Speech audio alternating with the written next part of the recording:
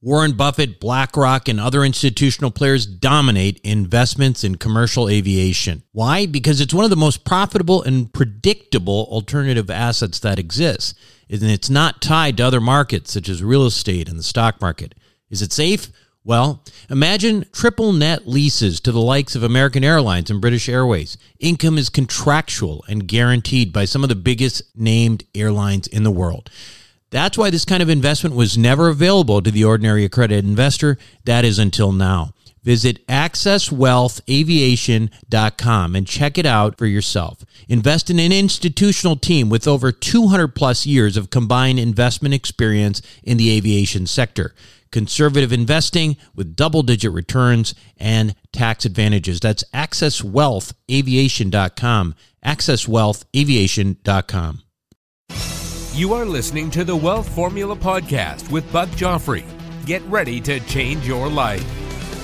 Welcome, everybody. This is Buck Joffrey with the Wealth Formula Podcast, coming to you from Montecito, California. Before I begin, I have a big announcement, okay? This announcement, I've sort of alluded to it in past episodes, but I'm launching a new podcast. Wealth Formula is not going anywhere, don't worry. But you see, I have other interests as well. And I spend a lot of time on things like reading about longevity medicine and things like that. And I've been doing that kind of thing for a while. And it occurred to me that I think I should share it with you. So rather than just, read and get interested in all this stuff by myself, I am launching a new podcast, and it's called Sapio. That's SAPIO with Buck Joffrey. That podcast, when you listen to this podcast, should be live. So please make sure you check it out, download it. It'll be on wherever you normally find your podcast. That's where you're going to find it. If you find us on YouTube, it will be on YouTube. You find us on iTunes or Stitcher or whatever. But check it out, because I think this is the type of podcast, I think you're really going to enjoy. Because of course, at the end of the day, we're, in this podcast with Wealth Formula, we're interested in, how to make money and create freedom and things like that. But there's another part to life, which is about living a long, healthy life, trying to, learn new things and try to optimize the time that we have on Earth. And that's what Sapio is about. So there is a lot of, it's sort of a hand-in-hand type thing with Wealth Formula for me. And I would love for you to listen to it. The first several episodes are on what we're calling the pillars of longevity. And there's some crazy, really good stuff that you probably never heard about when it comes to longevity science and the potential for, living an awful long time, more than you could have ever, much longer than you would imagine today, and live it as if you're much younger than you actually are. So check that out. Again, Sapio with Buck Joffrey, available widely. Now today, I am going to, on Wealth Formula, talk a little bit about this craziness in this troubled economy that we're having and that kind of thing. And it brings me back to, my own medical days because, of course, as you probably know, part of why I'm interested in all this longevity and stuff is because I'm a physician. I started out as a neurosurgery resident, moved over to otolaryngology, head and neck surgery. That's a mouthful, I know, and then did some facial plastics and cosmetics surgery training as well. And so, during my training, it didn't really matter how much I worked. I would always get paid the same paycheck. Right? Now, I wasn't lazy, but I certainly didn't enjoy working for what amounted to minimum wage. And so I wasn't about to volunteer for extra call or do anything like that. I mean, I was already overworked and, not super motivated to go try to work a lot more than I already was. But eventually I did finish training and I was hired, oddly enough, by a facelift company. It was a high volume company that would recruit patients with, I would say maybe some questionable marketing tactics. And they would hire an army of young surgeons, good surgeons from good residency programs. and get them into the program and put them to work. Right. And so for the surgeons like me, it was like a great opportunity. Was you get tons of experience and, you get paid a lot more than you did in residency. I got paid about what it ended up being about 15% on revenue that I generated for the company. Now, they didn't charge as much as a typical, Beverly Hills facelift surgeon or something like that, but I was doing 3 to 4 facelifts a day, and 15%, well, it turned out to be really, really good money. I mean, for me, at least at that time, for reference, my most recent job before that, I was making about $50,000 per year in the city of San Francisco, which puts you right around the poverty line. So anyway, I remember the day I became a capitalist. Okay. And it was the day I got my first, what I would call my real paycheck. It was, my big boy paycheck. And in that 2 weeks, I made more money. Of course, there was a bunch of tax and stuff too, but like grossly, I made more money than my entire surgical internship year. And that completely blew my mind. And suddenly I realized that the harder I worked, the more money I could make. And that actually conceptually was brand new for me. That was brand new because I'd always been on sort of a slave salary as a resident and that kind of thing. So I really, this concept just blew my mind. And that made me work really hard. And suddenly I was more than happy to put in the long hours, come in on the weekends. I enjoyed doing procedures too, and I was good at it, but I liked the idea that the more I worked, the more money I made, and it was making me super duper happy. And, not only like, and when I mean happy, I really do mean happy too. Like it was a noticeable change in my spirit, even though I didn't own the business itself. I really cared about it. I wanted to make sure we did a good job. We had a good reputation, and in a sense, I took ownership, even though I didn't own the place. And that's important because after all, in the history of the world, no one ever took a rental car to the car wash, right? So anyway, of course, like all entrepreneurs, I ended up eventually realizing that there was an even better way to make money than getting paid for the amount of work that you do, and that is to own your own business. And I wanted to start on multiple businesses, and the rest is, of course, history. But the moral of the story is that the opportunity for those of us who have talent and who work hard is endless in our country, and getting paid for the first time gave me my first taste of that. And anything, in my opinion, that threatens that reward system of hard work and being rewarded for that threatens the very core spirit of who we are in this country. I really, really believe that. And of course, not everyone shares my views, especially these days. And it's not always as simple as perhaps I make it sound, right? And we still need to take care of people in need. We still need to provide opportunity for the underprivileged so we don't leave them behind. And this became even more evident during COVID when people simply couldn't work. But I fear some of the remedies of a difficult time have permanently altered our culture. After all, it is difficult to take things away from people after you give it to them. And sometimes, that you just go into this cycle, basically, where it becomes more and more, the government becomes more and more sort of socialist every day, right?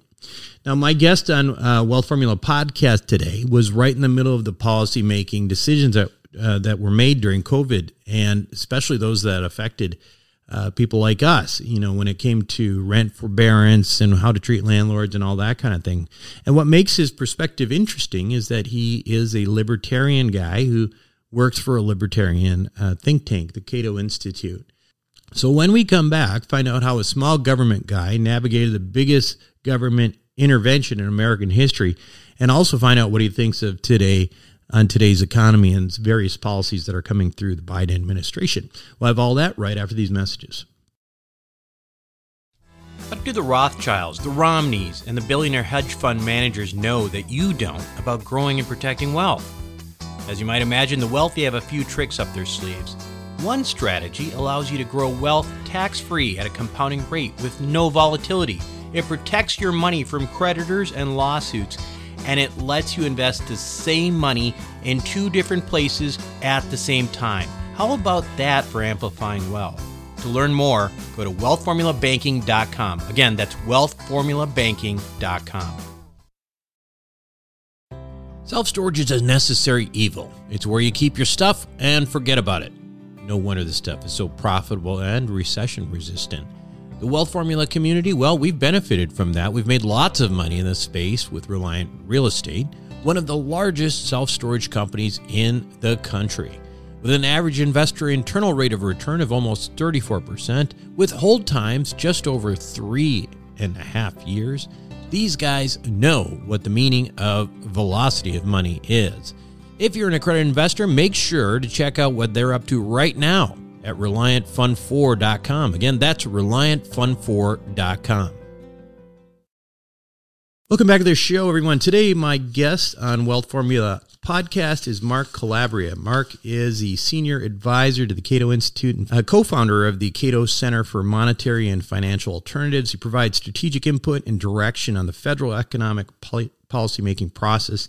He's also a former director of the Federal Housing Finance Agency, which regulates and supervises Fannie Mae, Freddie Mac, and the Federal Home Loan Banks. He is the author of Shelter from the Storm, How a COVID Mortgage Meltdown Was Averted. Mark, welcome to the podcast. Thanks for joining us. Buck, it's great to be here. So, your background is interesting. And for those people who don't know, tell us a little bit about the Cato Institute. So the Cato Institute is a think tank. And again, you can kind of think about think tanks as academics who don't teach and generally share a point on the political spectrum, a broad point of view. So Cato, founded in 1977 in the Bay Area of San Francisco, moved in the early 80s to Washington, D.C. He's generally considered libertarianish. So there are issues in where we agree with the left. There are issues we agree on the right. And we tend to be very nonpartisan about it and tend to, really call out things we disagree with and call out things we agree with. But again, we work in a broad set of policy issues. I'm in more the economic space, but we at Cato do work on immigration, criminal justice. I mean, pretty much, healthcare reform, everything under the sun that has a policy angle. And should say we don't take any government money. We are 100% supported by kind contributions from people who share our philosophy and want to see us change the world. That's great. And obviously from your perspective, your focus is a lot of it has been on mortgages and things like, financial markets that way. I'm curious, there's a recent article that I saw in the Wall Street Journal regarding this concept of upside down mortgage policies. I think this is going to be kind of a surprise to people. Like, do you want to tell us what this is? Because this is like essentially a new law, right? It's not something that's being discussed. It's real. Well, it's a new pricing. So, and as you touched upon, I've spent a lot of my professional career in the financial services space, particularly mortgage. What was the primary regulator for the mortgage market during COVID? And since about the 1980s, pre-1980s, it was really the case that everybody kind of paid the same for a mortgage. But if you were a higher risk, you didn't really get a mortgage, or you got it from a hard money lender, or you got it from the seller. Like, the typical going to a bank. Again, if you were a marginal credit, you simply didn't get a loan then. So starting in about the 80s, we had the development of risk-based pricing, largely because of the creation of the credit rating agencies and other things. And so you developed over time a system where if you were a lower risk, that is, like you had a higher FICO, or you were able to put a lower down, bigger down payment down, you paid a lower rate. And again, over time, that really started to reflect tightly. And again, the flip side of that, of course, is if you're high risk and you have a low FICO and you're putting very little down, you tended to pay a higher rate. And again, we've seen the financial markets kind of gravitate in that way. And of course, it's not just mortgages. That's true in auto, credit card, other lines of credit as well. By the way, that makes a lot of sense, right? Basically, from the lending side, you're de-risking, you're de-risking the opportunity for the lender here, and you should be paying less if you're providing them less risk. So that makes sense. 100%. I would also argue from the borrower side. I mean, I understand that nobody likes to have to pay a higher rate, but first of all, price does convey information. And if you are going for a loan of some sort and it's a high rate, that's information about perhaps your own financial situation. Right. In many instances, you can 6-12 months make considerable progress on your credit history if you work on fixing it. Right. So to me, if the market's charging you a higher rate to borrow, that's the market's telling you something. Perhaps you should listen. Yeah. So that's one factor. And the other factor is, as I mentioned earlier, before the advent of risk-based pricing, higher risk borrowers simply just didn't get mortgages. And so it's increased access. Right. So we can debate whether paying a higher rate and getting a mortgage is better than not being able to get a mortgage at any rate. Personally, I think it is. But it's increased access. So I think it's a win-win. Now, what the Biden administration has proposed doing is using their control of Fannie and Freddie to kind of flatten that relationship between what you pay and the risk. Now, there'll still be a connection between if you're better risk, you'll get a better rate, but they're really trying to flatten that to create more of a cross subsidy. So they are trying to essentially make you the better borrower pay more to somewhat subsidize the lower borrower. But I do want to be very clear.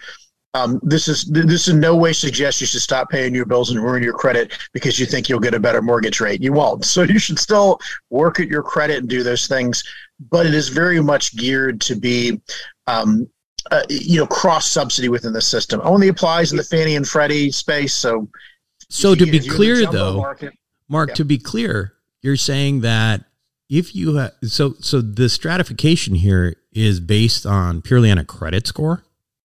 Yes. And again, it's important to remember part of the argument from the Biden administration that this is meant to help low-income folks, but let's make two observations important. First of all, it's only the Fannie Freddie space. So if you're in the jumbo, if you're truly rich, this isn't affecting you because you're not in the Fannie and Freddie space. And then it may surprise some folks, but I think you probably know this well, Buck. While the relationship between a person's income and credit is positive, it's actually quite weak. There are a lot of well-off people who don't pay their bills on a timely basis, and there are lots of poor people who actually do pay their bills on a timely basis.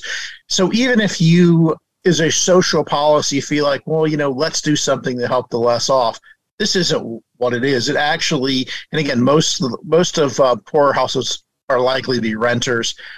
This is really, in a sense, a cross-subsidy within the middle class between those who have better credit and have taken years to build that and those who have weaker credit. I should also note one of the biggest connections between your credit is your age. And, it's not, fair to say when many of us were in our 20s, perhaps we weren't as responsible as we were later in life. And, it often takes years to build up a good credit score. So this is, in a sense, a subsidy from those in their 40s and 50s to those in their 20s and 30s.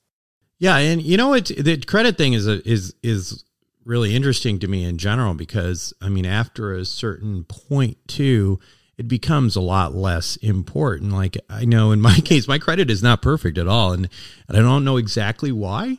I'm maybe just a little bit over 700 or something like that. So when I was buying, I was getting a few mortgages around here, and I have a lot of real estate debt, tons of real estate, and I suspect that's part of what it is.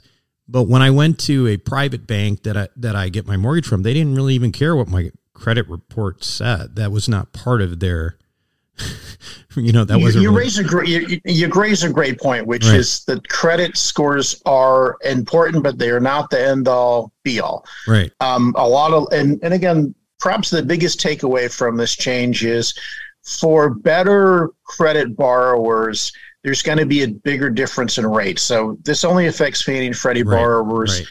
Right. A lot of higher income, but not necessarily rich borrowers. The bank wants that loan. So if you're getting a mortgage for, say, $700,000-$800,000, often the bank will want that relationship and they'll want to keep that loan on their books, and they'll give you a better deal than if it was sold to Fannie and Freddie. So the most important takeaway for folks is that this makes it all the more important to shop for rates, because it'll be bigger diversion. And again, if the bank has a bigger distribution, if the bank has an existing relationship with you, they try to take that holistically. So in your case, if you've got all these other deals with the bank, I'd rather you've got loans and you're doing business and they want to keep the relationship, they might look at it and say, well, okay, the overall relationship is important. It's also obviously important to keep in mind that, the bigger down payment. So before there was a real growth in Fannie and Freddie subprime, if you go back to kind of what subprime looked like in the 1990s, if you had a 660, 680 FICO, you would get a loan, and they would require you to have like 30, 40% down. So there are other offsets there that can factor into it. So yeah, your credit's important. It's good to have good credit. It tends to be more buckets, if you will. I'm not saying you shouldn't strive to have that 850, but if you've got 780, 800, it's fairly similar. There may be some differences in some loan products. But again, a lot of other factors. But it's a smart thing to do to try to keep the best credit you can. I wouldn't necessarily worry about it on a month-to-month basis, but if you are applying for a rate, having prime credit is extremely helpful. So let's go to a different topic. You were at once the Federal Housing Finance Agency director. When you were, how did you determine that rent forbearance was the right policy during the pandemic? And I guess the follow-up on that is, are you satisfied with, what was achieved from that? Well, it's one of the reasons to write the book, is I felt very strongly about trying to tell the story of not only where I thought we were successful, but where we were constrained and perhaps in some areas fell short. And I should clarify, later in the summer of 2020 was when the CDC invoked their eviction moratorium. We didn't have anything to do with that. In March of 2020, we initially saw that only about, and again, remember, from about February to May, we lost 22 million jobs. So shockingly quick and deep job loss. But the thing that we immediately saw in our data was only about 40% of those people losing their jobs had mortgages. And of course, this is not surprising. We all remember bars, restaurants, and other things. So we saw immediately that renters were being most impacted. So because we didn't have a way to mandate it, what we essentially set up was a system where the landlord, because again, keep in mind, I'm running Fannie and Freddie. I have information on the mortgage. I have information on who holds the mortgage. We don't even know whether the unit's occupied, to be frank. All we know is this is a rental unit with a mortgage on it. And so we set up a system where the landlord could agree to not evict for non-payment. Of course, they could evict for nuisance and all the other legitimate things beside that. And then we would give them a pause on their mortgage. Now, the reasons why I say there's some limitations to this, between us and FHA, which is also obviously a big landlord, not only public housing, but multifamily, maybe we got about 40% of the rental market. Some of this, of course, is, it's easy to think about big high rises when you think rental, but half of renters live in units in properties with under 5 units. Most renters live actually in like a third of renters, single family housing. Mm-hmm. A surprisingly large number of renting households have the rental property has no mortgage on it. And if there's no mortgage, we had no way to offer assistance. So on one hand, I thought we were very effective in the small part of the market in which we had an influence. Well, I think, I was kind of getting at that a little bit. Our group, we deal in larger apartment complexes, a lot of Freddie Fannie stuff. And there wasn't really a whole lot of relief for landlords in those situations, right? It was a forbearance type thing. And then the landlords were kind of like, and the investors were kind of like, out to dry and try to figure out what to do about it. And I'm just curious on the justification on that.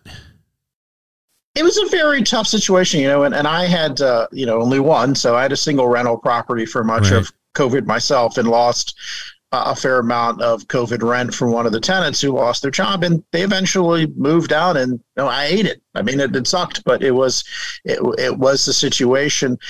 And, later Congress, of course, provided assistance directly to landlords could apply for, but that was pretty late in the game, not till I think 2021. And even that, it was so bureaucratic. So the truth is most landlords ate that. And again, while on the homeowner side, most people who took COVID forbearance, as I talk about in the book, had a lot of equity. We structured the forbearance in a way that they were incentivized to pay it back. But it was very different with tenants. We didn't have a direct relationship with the tenants. We had no way to penalize anybody who took 6 months and didn't pay their rent and left. And there was a lot of that. So I'd be the first to say I think this was a situation that was extremely unfair to landlords. That's why we made, unlike the CDC moratorium, what we did, we made voluntary. But we also had no ability, the most we could do is give the landlord a break time-wise on the mortgage, because we had no ability to just forgive it. Obviously, if there were going to be landlords who were stressed, we would work with them to try to work out a modification plan. But ultimately, we at FHFA, overseeing Fannie and Freddie, had no way to make the landlords whole. And I think that was a real tension and stress point during the crisis. Yeah, no, I get it. I mean, there wasn't really any great solutions to, a truly unusual situation like that. And I really, I guess this way, I worry that particularly 2020, but we've seen this broader trend, in the public of demonizing landlords. And, personally, I don't think there's a better, it's a noble thing to provide shelter for somebody else, and I think it's a great profession. It's a hard profession. And I don't think policymakers appreciate how difficult it is to be a landlord, and you get very little sympathy. And I wish we could have done more, but we were in our own box, if you will. Well, at least we get the tax benefit. That's true. Shift gears a little bit here and talk a little bit about the bank failures, and maybe more specifically the bailouts. And again, I'm looking at this from your perspective as a libertarian, and the outcome of this in the long term and the implications of all of this, frankly. I mean, even going back to our discussion here of, essentially demonizing owners and not providing anything, any support for them in the large apartment building space, and then going here and, and then the banks have, these bailouts that, we've had FDIC protections and all that kind of thing for years and years. And the next thing you know, it's actually challenged, and boom, you change the law. So tell me what do you think of all this? I'm extremely frustrated with the response. And, one of the things you may recall, and I know this will probably a little weeds for COVID, but in 2020, there were big calls to have the government assist mortgage servicers because of some of the assistance that was provided. And I walk through in the book, what it's like to be in the hot seat of getting 99% of the phone calls you're getting to rescue companies and bailouts. And of course, there were lots of industries, airlines, others, cruise ships that got bailouts in 2020. So one of the reasons I write the book was I wanted to convey to the public, what it's like to be the recipient of demands for bailouts. Personally, I still don't think that while we're still getting information that the Silicon Valley Bank rescue of the depositors was justified. I don't think it's systemically important. It's not a big bank. Obviously, it's an important bank for Silicon Valley. But, the uninsured depositors would have gotten 90 cents on the dollar, which to me, I understand who wants to take a haircut, but, you have to have that market discipline. I thought the initial messaging on the part of the administration was muddled. You didn't know from day to day whose deposits and what banks were covered.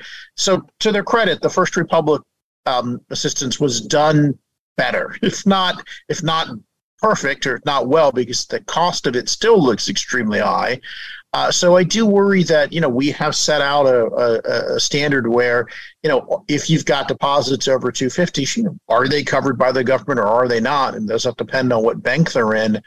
And I very much worry that, people are going to look at this and say, I'm much better off if I've got big deposits having it with Chase or Bank of America than I am with a community bank. And one of the reasons this concerns me, of course, is the community banks and the regional banks are incredibly important sources of small business lending. They're important, as you know from being a physician, if you're not going to go to Chase necessarily for your loan to start your doctor's office, you're going to go to community regional bank. And they're also important sources of construction lending. So I worry that part of this consolidation that this will drive is going to make it harder to get certain types of lending. So as a policy matter, I worry about what it does to the structure of the banking industry. Obviously, this is probably a contrarian view, but I think the uninsured depositors pulling their money out of Silicon Valley Bank did us a favor, because judging from the reports and the research was done, it would have taken the regulators another 6-12 months to do anything.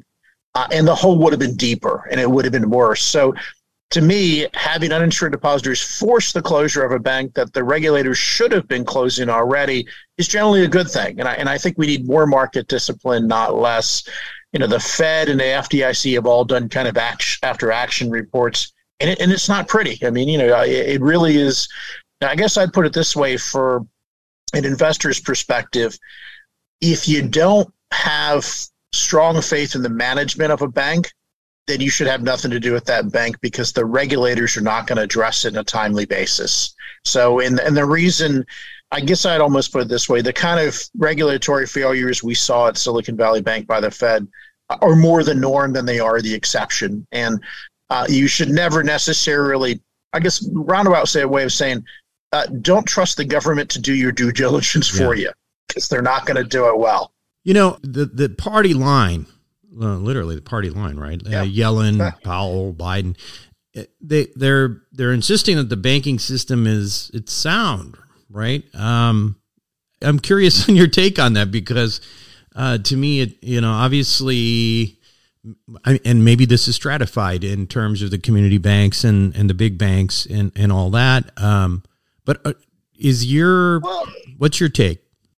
Well, first, let's note what seems to be at a minimum a tension, if not a contradiction, which is they tell us on one hand the system is fine and sound, but they also tell us the system can't withstand uninsured depositors at Silicon Valley Bank taking a 10% haircut. So, right. Which is it? If the system can't take that, then it's probably not fine and safe. So they kind of need to make their choice. Personally, I think, the way they look at this is Silicon Valley Bank had about half a dozen serious problems or serious vulnerabilities. Your typical bank, your typical regional small bank has one or two of those. Like a lot of banks have treasuries and Fannie and Freddie securities that they haven't fully perfectly hedged against and are going to take losses on. So at this point, I would say I'm expecting 4 or 5 more regional banks to get in trouble and to perhaps even fail in even fact or at least the reality of it. But that said, I think it is concentrated in a handful of banks. This isn't a problem where the entire system, like you think back to the savings and loan crisis in the 80s, you were at points where that entire industry was insolvent economically. That's not the case with the banking industry today.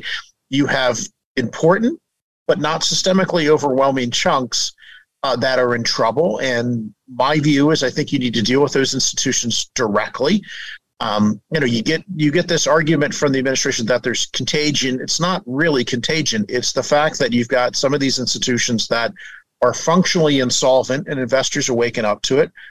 You also have the situation where, in the year or so leading up to the failure of Silicon Valley Bank, there are about $800 billion in deposits taken out of the system. That's not surprising, because the banking system during the pandemic grew by $5 trillion in deposits on a base of $13 trillion. And, when people were getting zero for their alternatives, then maybe that was acceptable. But in a world where you can get 4 or 5% on 3-month T-bills, you're going to leave that in a deposit? So I guess in one way is I expect over the next 12 months to at least another $1 trillion in deposits leave the banking system for no other reason than you've got much better alternatives, whether it's mutual funds or whether it's T-bills directly. And that's going to put stress on some banks. But it's not going to be enough to sink the system. It will be enough to sink, again, another 4 or 5.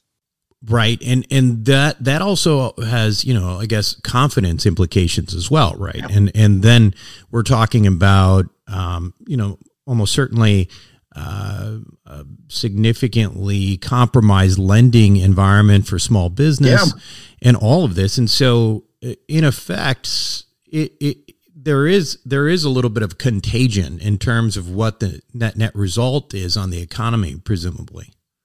There's an impact. I mean, I know it's a commonly used term. I feel like contagion just assumes that, like, Silicon Valley Bank sneezes and everybody else catches it, where I think it's a little more nuanced than that. I mean, first of all, we're already seeing the regulators clamp down in response. So there's nothing like a bank failure to make the regulators feel embarrassed that they weren't doing their jobs. And of course, their response to being embarrassed about not doing their jobs is to clamp down on lending. And you're particularly going to see this. Remember, Signature Bank in New York was one of the more important multifamily commercial real estate lenders there, as well as a little bit in the crypto space. And you're certainly seeing already bank regulators clamp down on commercial real estate. So getting construction lending, getting apartment lending. And you were obviously at a point in the cycle, well, my view is the apartment sector writ large is already going to be overbuilt.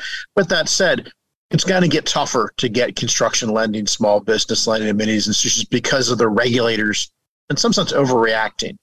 But all that said, that's one part of it. Certainly, I kind of describe it this way, and I'm sure you run into this a lot.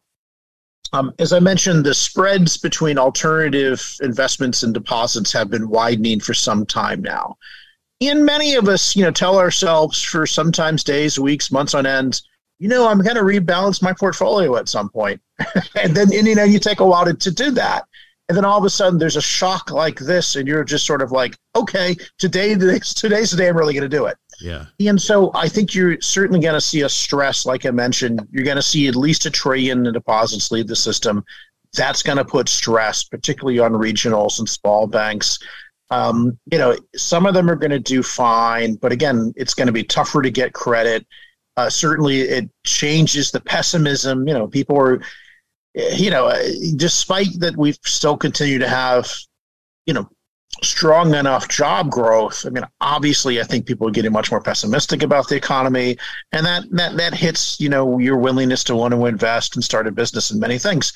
So I do think that these events, are putting a damper in. You need to be cautious of numbers that are pre-bank failure. So, for instance, a lot of the, real estate, the single-family sales numbers from February were strong, but they were before these bank failures. And so are we starting to see that put a drag on the market? So what I would say is you got to pay attention to the next 2 months worth of data to really figure out, are we going to be lucky and have a soft landing, or is this going to be a hard landing? And I think it's just too early to tell. But, it's also a reminder, some of the best investments are made in the bottom of the market. If you're the person sitting there with liquidity, and you can be a provider and seller of liquidity in a stressed environment, you can do quite well. And I would argue that's kind of the Warren Buffett model. And that's, he waits around for 5 years or so for everybody else to mess up, and then comes in and provides the floor. That's a great investment strategy if you've got the patience and liquidity for it. Yeah. What do you think's, one of the things that we're kind of watching is certainly apartment building sector, things are at a snail's pace. I mean, there's virtually like zero market, right? Very little liquidity in this market right now. And a lot of that is because of the lending environment and, Freddie, Fannie kind of debt that we're usually typically looking at in that. It's dried up pretty well in terms of, or made the requirements have been very stringent. What do you think? You think that's going to loosen up anytime soon, or what? It'll be at least 6 to 12 months. And I would say we are in the second or third inning of this game in terms of multifamily correction. And I hate to put it this way, but it's going to get worse before it gets better. Sure. And, we've been building apartments at a higher rate than we have since like the 80s. And so tremendous amount of apartment construction. A big difference between now and then is a huge amount of it is subsidized. I mean, something like a third to half is typically tax credit properties, and then there's a lot of local subsidies involved. The importance of that, one importance of that is it takes it longer for that ship to turn, because once you've gotten all these subsidies and you've gone through all the approval process, you're going to finish that and you're going to open it up regardless of whether it covers its costs or whether, you're going to be able to have the, high level absorption of the properties. So I think we've got a lot of inventory coming online in the apartment market. I would probably be someone who'd want to be a net seller right now, but in 12 months, you're going to get to a spot where perhaps it's wise to come back into that market as an investor. Of course, as our realtor friends tell us, location, location, location. So for instance, New York is a very different market, multifamily, than say, Sacramento. And, of course, we're also in the bizarre world of the California real estate's taking a beating while Florida real estate's doing well. Yeah. So, you really have to, I'm not going to quite say that we've abandoned having some sort of national convergence or similarities or core aspects to it.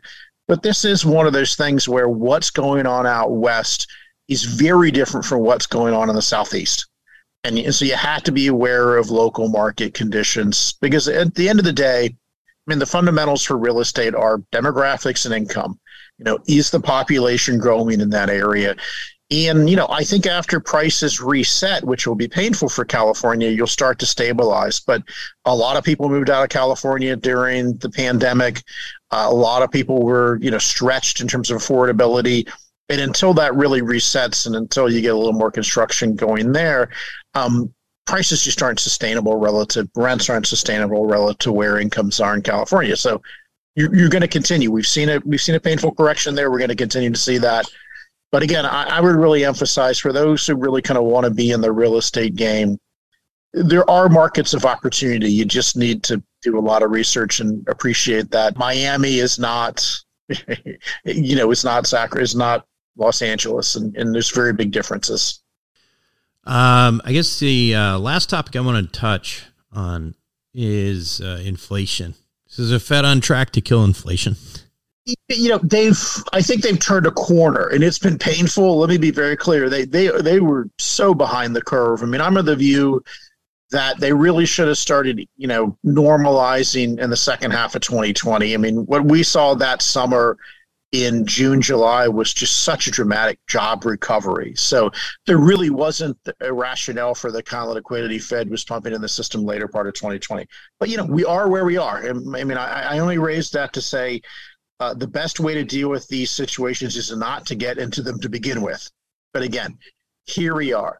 So Powell has been very aggressive. I actually talk a little bit about in the book how I was involved in his initial selection and some of the pros and cons I saw in that. If people want a little bit of Washington insider take in some of the book. We've seen a contraction in the money supply. We're starting to see a contraction in lending, partly because of the regulatory response. So that said, I still think it will be 2025 until we're near the Fed's 2% target. And so we're going to be, the worst of inflation is behind us, but we've still got some painful inflation ahead of us. It's just. You think they're going to keep being hawkish? They actually kind of took their foot off the pedal in the last. Yeah, a little bit. And, first keep in mind, despite what the Fed might want you to believe, they are a deeply political organization. So perhaps a little backwards induction here. There's a presidential election coming up too. Right? Exactly what I was going to say. Right. So, it would have to be pretty bad on the current pace we're on. The Fed will not raise rates, nor will they likely lower rates next year in 2024 because of the presidential election. And in fact, I would go as far to say, come the November, December meetings this year, they're going to be very hesitant to move. So my prediction would be that I think the last window for a rate increase is the September meeting. They may just stand pat then, but I think because we really need to start to see some changes, and the strength of the job market really suggests to me that we've got at least one more rate increase coming. So I don't think we're done. And in fact, again, I think the last increase will be a quarter point in either July or September. And then I think they'll be done until after the election. That's, of course, contingent on things not going sideways in a big way. If we are in a deep recession, 2024, they'll cut rates. But if we're kind of on the slow landing, inflation moderating, jobs moderating, but still positive, then again, July, September is my expectation of last increase. Good stuff. Now, the book, Mark, again, is Shelter from the Storm, How a COVID Mortgage Meltdown Was Averted. Tell us a little bit about that. I mean, obviously, it sounds fairly self-explanatory. I thought it would be. The core of it is somewhat self-explanatory because, the core story is kind of how so I should roll it back and say I was on the Senate Banking Committee in 2008, and I was of the view that much of the response to the mortgage crisis in 2008 was poorly handled, so to be frank about it. And so part of the narrative of the book is how I looked at how poorly handled things were in 2008. And then as fate would have it, I happened to be the person in that seat in 2020. And I talk about in the book why we did it differently than 2008. And I walk through kind of the decisions, the trade-offs, the uncertainties, and why I think it turned out much better. Now, there are other aspects of it. We talked earlier about the rental issues. One aspect that I thought was incredibly important when we were setting up forbearance programs was we wanted to make sure they didn't punish people to go back to work. And so one of the problems in 2008 was you would lose a lot of your mortgage forbearance if you started working. And so we wanted to make sure we had a program that didn't punish work. And that's talked about in the book. There's some, again, I mentioned, why we said no to bailouts in some of the mortgage industry and kind of the ins and outs on that.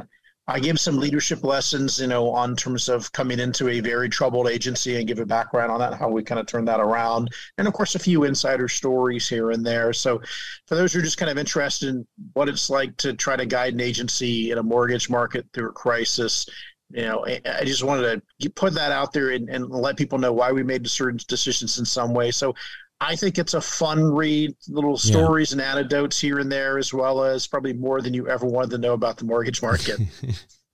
Great. Mark, thanks so much for being on Wealth Formula Podcast. Buck, it's been a pleasure. We'll be right back. Welcome back to the show, everyone. Hope you enjoyed it. It is interesting to me how a big government intervention like that happened, and guys who are even libertarians, like our guest, were essentially, seeing that we had to intervene in a big way. But anyway, the rest is history right now, right? So anyway, grab his book. It might be an interesting read to figure out how all those decisions were made. Before I go, I want to remind you again, I have a new podcast, and it's going to be a lot of fun. I think you're going to enjoy it. It's called Sapio, Sapio, with Buck Joffrey. And it is going to be about all sorts of interesting things with a big focus on longevity medicine and other health related stuff. Check that out. Make sure you download it, subscribe, give me a review if you like it, because it's hard to start a new podcast. Anyway, I appreciate your support. This is Buck Joffrey with Wealth Formula Podcast, signing off. Thank you for listening to the Wealth Formula Podcast. Visit us on the web at wealthformula.com. The information contained in this podcast are opinions, not fact. As always, consult your own financial team before making any investment. See you next time.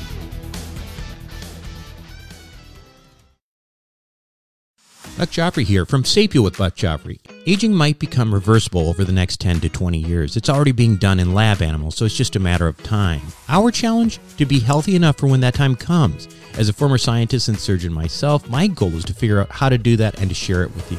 I wrote a book called Living Longer for Busy People that you can download for free at sapiopodcast.com. You'll be amazed at just how a few daily adjustments can add years of a healthy life for you. Again, download it for free, sapiopodcast.com.